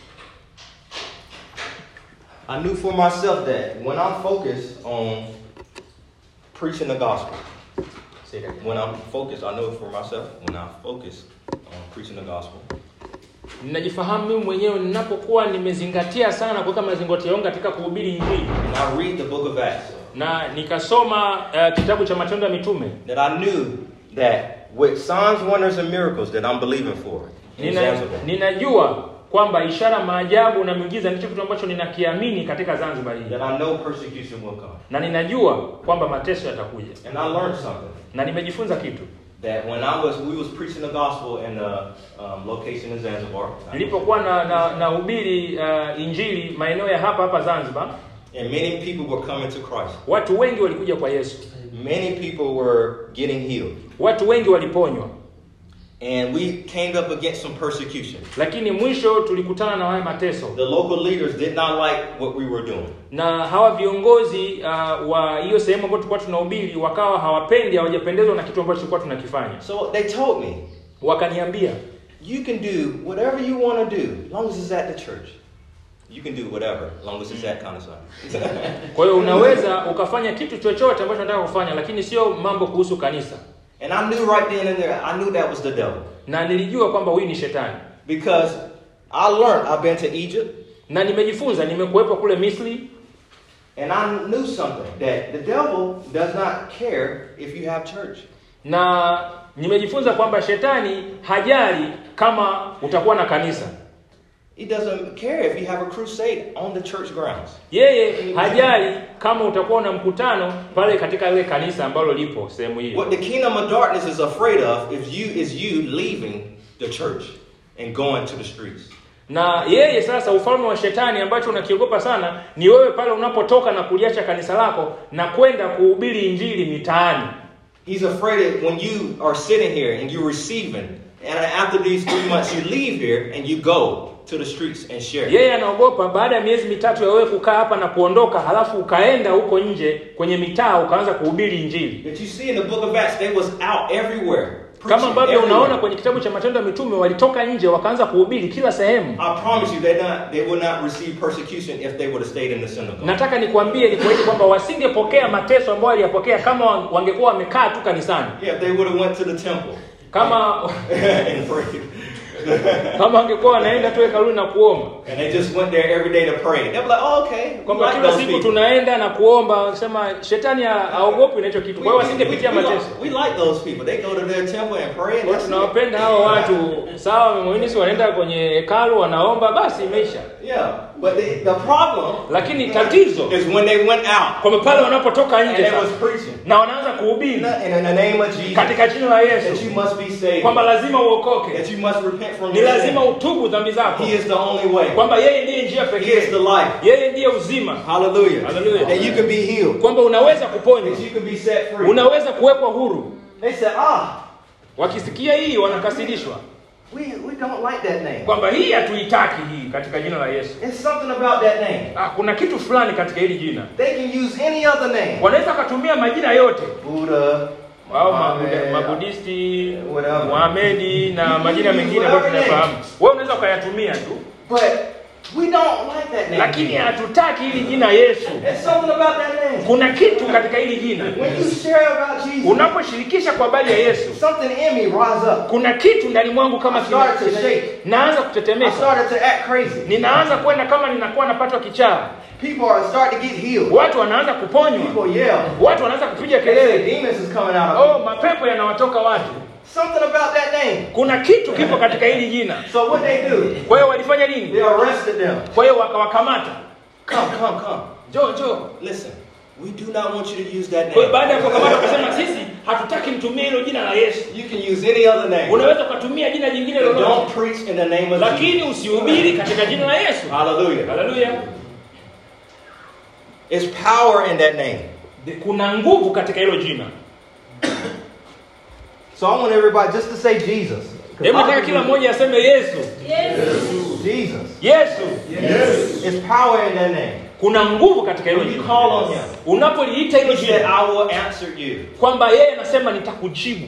I am listening, Ninakusikiliza. waiting to answer your prayer. Kwamba niko tayari kujibu When maombi you're yako. in trouble, Unapokuwa katika shida, I'm there to protect you. niko hapo kwa ajili ya kukulinda. I'm there to rescue you. Niko hapo kwa ajili ya kukuokoa. What do you need today? Unahitaji nini leo? Everything you need is in me. Kila kitu ambacho unahitaji Yesu anasema kipo kwangu. You need peace, is in me. Unahitaji amani, iko kwangu. You need joy, it's Unahitaji in me. furaha, iko You kwangu. need direction. Unahitaji mwelekeo, in kuonyeshwa me. njia, iko kwangu. Everything Kila kitu you need ambacho is in unahitaji Jesus. kiko kwa Yesu. The devil knows that. Shetani analijua hilo. That's why he don't want you to use Ndio that name. maana anataka wewe usilitumie hilo jina. You know, when you say Jesus, Unajua unaposema Yesu, things happen. kuna kitu kinatokea. Yeah. The kingdom of darkness starts to shake. Ufalme wa giza unaanza kutetemeka. Oh, that name. Kwamba hilo jina, There's something about that name. kuna kitu kipo. Hallelujah. Amen. I see people today, you. Kwa hiyo ninaona watu leo, God wewe, has raised up. kwamba watu ambao Mungu anawanyanyua. That God has transferred you from darkness into Mungu light. ambaye aliwatoa kutoka katika giza kuwapeleka katika nuru. And you have to be on this same mission, be focused just like this. Na wewe lazima uwe na maono haya kama ambayo alikuwa nayo Paulo. That I am about to advance the kingdom of God. Kwamba mimi niko hapa kuueneza ufalme wa Mungu. That Jesus' purpose was to destroy the works of the devil. That was his purpose. Kazi ya Yesu ilikuwa ni kuharibu kazi za shetani. This should be your same purpose. Hii inatakiwa kuwa ndio mlengo wako hata wewe. This same devil that tried to destroy my life. Kwamba shetani yule ambaye alijaribu kuharibu maisha yangu. I am focused from today forward. Kuanzia leo ninaanza sasa kuchukua hatamu To destroy the works of the devil. kuharibu kazi za shetani. Hallelujah. I'm not about my will. Kwamba sio kuhusiana na habari ya mapenzi I'm yangu, about the Father's will. lakini nipo kwa sababu ya mapenzi ya Baba. I'm about his business. Kwamba niko hapa kwa sababu ya biashara ya Baba yangu. Hallelujah. And when you do his will, Na unapofanya mapenzi yake, we read that Jesus says, anything that you give up for me, na tumesoma kwamba Yesu anasema mambo yote ambayo umeacha kwa ajili yangu, I will restore to you kwamba mimi nitayarejesha kwako 100-fold mara 100 zaidi in this lifetime. katika maisha haya Hallelujah. niliyokuwa nayo. And I will strengthen you when persecution comes. Nitakutia nguvu pale mateso yatakapokuja. Hallelujah. So I want to encourage you, do not back down. Ninataka kutia moyo usirudi nyuma. Today, we're living in the last days. Leo tunaishi katika nyakati za mwisho kabisa. You will not make it without the Holy Ghost and fire. Huwezi kufanya jambo lolote pasipo nguvu za Roho Mtakatifu na moto wake. You need his power. Unahitaji hii nguvu. We need signs, wonders, and miracles. Tunahitaji ishara, maajabu na The miujiza. same thing that happened in the book of Acts. Kitu kile ambacho kilitokea kwenye kitabu cha Matendo ya It's the Mitume same thing that needs to happen in your life. ndio kitu ambacho kinatakiwa kutokea katika maisha yako. Hallelujah. Hallelujah. And whatever happens, Kwa hiyo chochote kinachotokea it's okay. ni sawa They tu. say, oh, we're going to kill you. Kwamba wakisema unataka I kukuua, said, you cannot kill something that's already dead. na utaweza kuambia kwamba huwezi kuua kitu ambacho tayari kilishakufa. Yeah, I'm already dead. Mimi tayari It's nimeshakufa. not me. It's not Roderick. Sio mimi wala sio Roderick ambaye niko hapa It's unaniona, Christ that lives in me. lakini ni Kristo ndani yangu. Hallelujah. Hallelujah. So I'm not afraid to die. Kwa hiyo mimi si hofu kwa habari ya Because kufa, I already died. kwa sababu tayari When I nimeshakufa. gave my life to Jesus. Kwa hiyo nilipompa Yesu The maisha same yangu, thing for you. ndivyo ambavyo hata kwako You wewe. already died. Wewe tayari When you umeshakufa gave your life to pale Jesus. ulipompa maisha yako Bwana Yesu. Hallelujah. Hallelujah. Hallelujah. So we should be living only for Jesus. Kwa hiyo ninatakiwa kuishi peke yake kwa ajili ya Yesu. Hallelujah. It's going to come a day Itakuja na kufika siku moja when the whole world ambayo dunia yote will see the devil. watamuona shetani. And they're going to say, Alafu watasema, is this the one?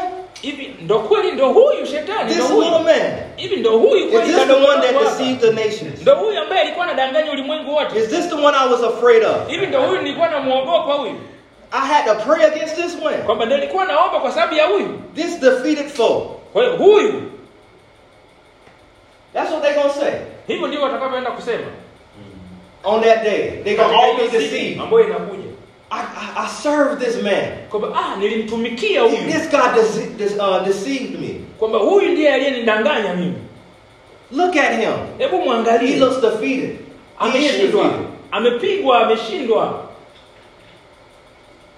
So the thing is, I don't talk about the enemy. Unajua kitu ni kwamba mimi I'm sizungumzi just kwa telling habari you ya the thing adui. about, how he's defeated. Na ninashirikisha kwa habari ya namna ambavyo shetani ameshindwa. But he should be worried about you. Yeye shetani anatakiwa awe anakuhofia wewe, lakini sio wewe kumhofia yeye. Yeah. When you wake up, hell should know, and hell should be afraid. Kwa hiyo unapoamka tu asubuhi, kuzimu lazima ijue kwamba huku mwamba tayari keshaamka na lazima waanze kuwa na hofu na wewe. Yeah. They should say, oh, God, we woke up today. Lazima sema, umeamka leo. Oh, we're afraid. Oh, tunaogopa. What are you gonna do? Sijui utaenda kufanya nini tena leo. You woke up today. Mchungaji umeamka leo. Oh, we're afraid. Tunaogopa. She woke up today. Paulina umeamka tena asubuhi hii. Oh, we're afraid. Tunaogopa, sijui utafanya nini tena leo. Oh, man. Haleluya. That should be the model for all of us. That should Hivyo ndivyo be takiwa the mfano focus. kwetu, yani mtazamio wetu, maono yetu ni hivyo kwamba kuzimu lazima ikuogope wewe. Hallelujah.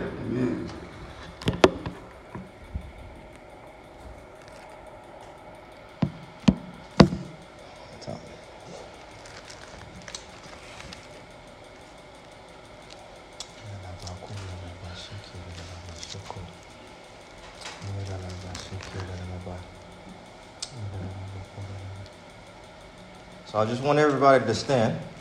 Hebu kila mmoja asimame hapo alipo. Can I get somebody on the keyboard?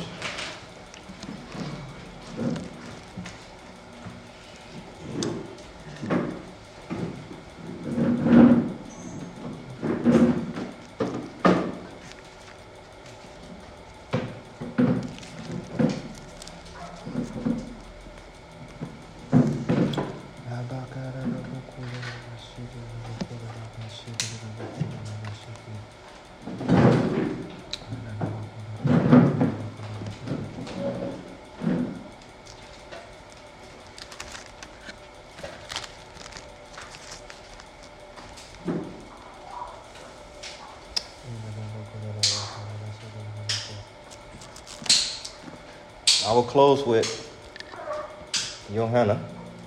Nitafunga kwenye kitabu cha Yohana sura ya 15.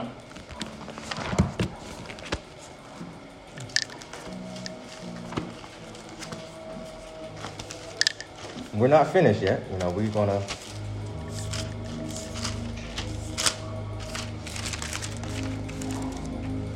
finish with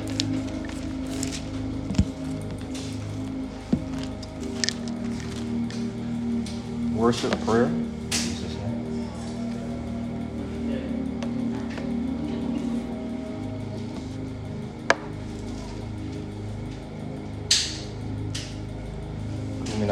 Sita. 15:16. Yohana sura ya 15 mstari wa 16. The Bible says, Jesus said, "You didn't choose me, but I chose you. I appointed you to go and produce lasting fruit, so that the Father would give you whatever you ask using my name." Si ninyi mlionichagua mimi, bali ni mimi niliyewachagua ninyi. Nami nikawaweka kwenda mkazae matunda, na matunda yenu yapate kukaa, ili kwamba lolote mmuombalo Baba kwa jina langu awapeni. Yeah, we're sitting here today that Jesus, we didn't choose Jesus. Kwamba He tumeona chose us. kwamba sisi hatukumchagua yeye, ni yeye aliyetuchagua sisi. He just commanded everybody here to go.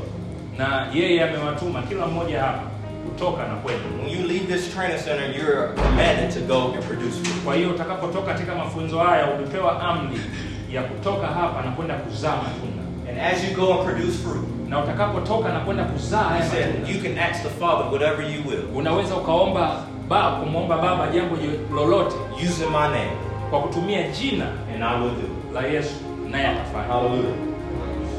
But let's finish with these verses. Hebu tumalizie mstari wa 18. Iwapo ulimwengu ukiwachukia, mwajua ya kuwa umenichukia mimi kabla ya kuwachukia ninyi.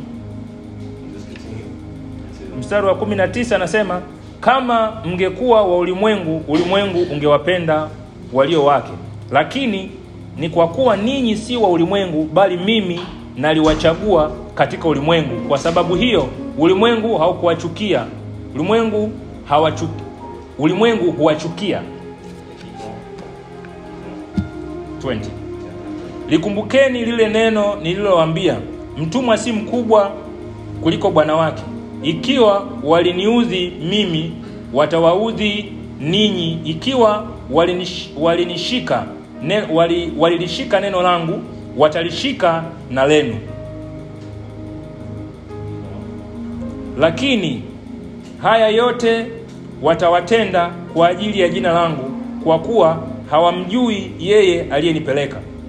Kama nisingalikuja na kusema nao, wasingalikuwa na dhambi, lakini sasa hawana udhuru kwa dhambi yao. 23. Yeye anichukiaye mimi humchukia na Baba yangu. Kama nisingalitenda kwao kazi asizozitenda mtu mwingine, wasingalikuwa na dhambi, lakini sasa wametuona mimi na Baba yangu na kutuchukia. Lakini litimie lile neno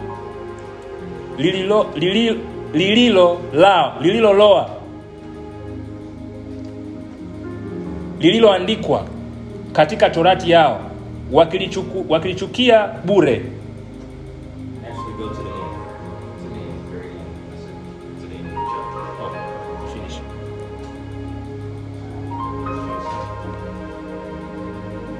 Ninyi pia mnashuhudia, kwa kuwa tangu mwanzo mmekuwapo pamoja nami.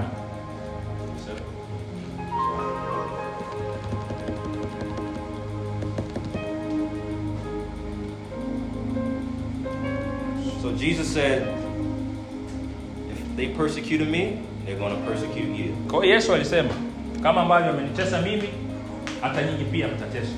If they receive you, they receive me. Kama wakiwapokea ninyi, wamenipokea mimi.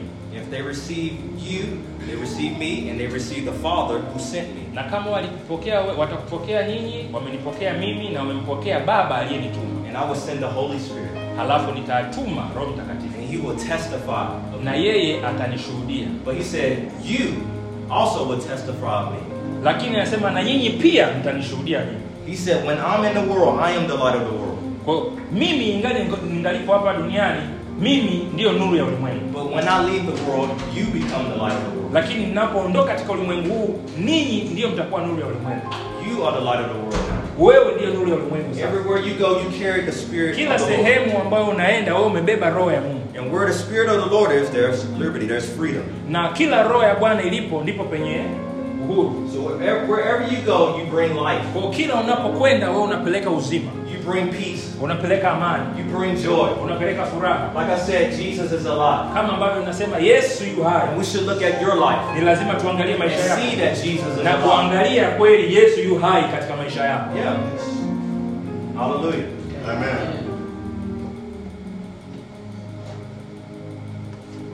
I want to play that song. You are Yahweh. Let's play that. Yeah, can you sing that? Yeah. Notice.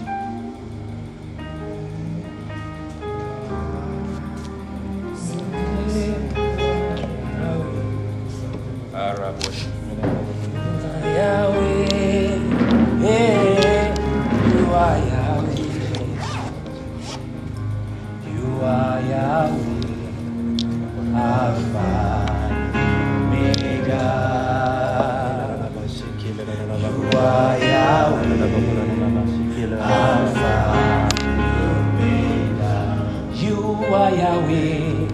Hey!